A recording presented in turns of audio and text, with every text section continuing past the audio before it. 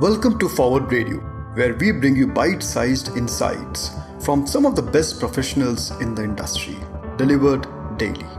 Key mistakes to avoid while building MVPs with Praful Poddar, product leader.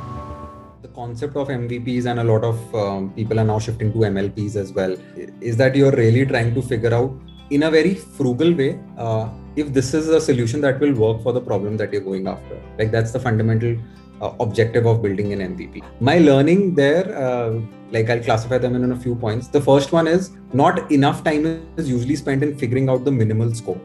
A lot of the time we end up building too much and investing too much, and just because of the fact that we want to move fast. If teams are very, very critical of figuring out, hey, is this really needed to validate? Will the solution work or not? We can actually cut down scope much more and that could increase speed to market of taking these things. The second is like a lot of product managers generally have a notion to say, hey, I'm going to build it and then see if it works or not.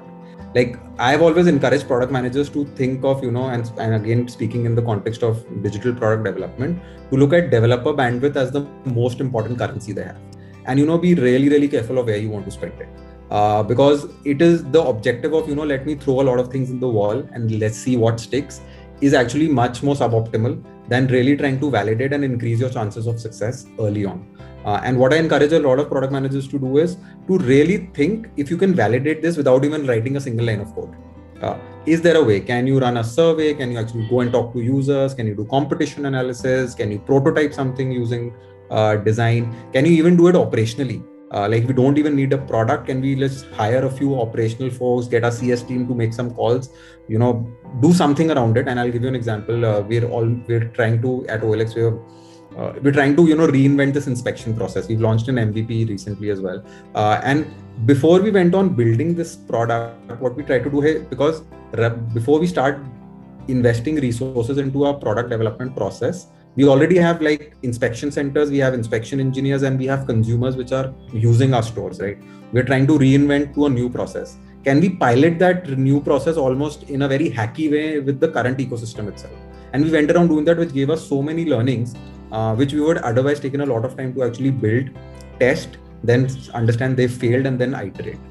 So I think that's the second on MVP, that be very, very careful of the bandwidth that you have, validate upfront as much as possible. And the third, I think what goes wrong in MVPs, because we actually keep on continuing, like MVP is no longer MVP and becomes an extremely large size project, because you've really not scoped, you've really not defined the line where you want to draw. Plus you really don't know what success looks like, because not enough time is spent in defining success, and more so quantitatively a lot of the time you say, hey, if I see this number getting hit, it probably means that this MVP is working. Not enough time is spent. It's like, hey, let's release it, we'll see some impact. And if impact is not there, let's build another feature and another feature and another feature, which goes on for 6 months, and then you realize it's still not working out. Like you can really, if you define your MVP scope to say, hey, this is the success measure that I want to go after, it really cuts down on the iterative time that you need. Like the episode? Do share it with your friends and colleagues and subscribe to us if you enjoyed it. To continue learning, download the Forward app from getforward.app and learn from industry pros without burning a hole in your pocket. Keep learning and keep moving forward.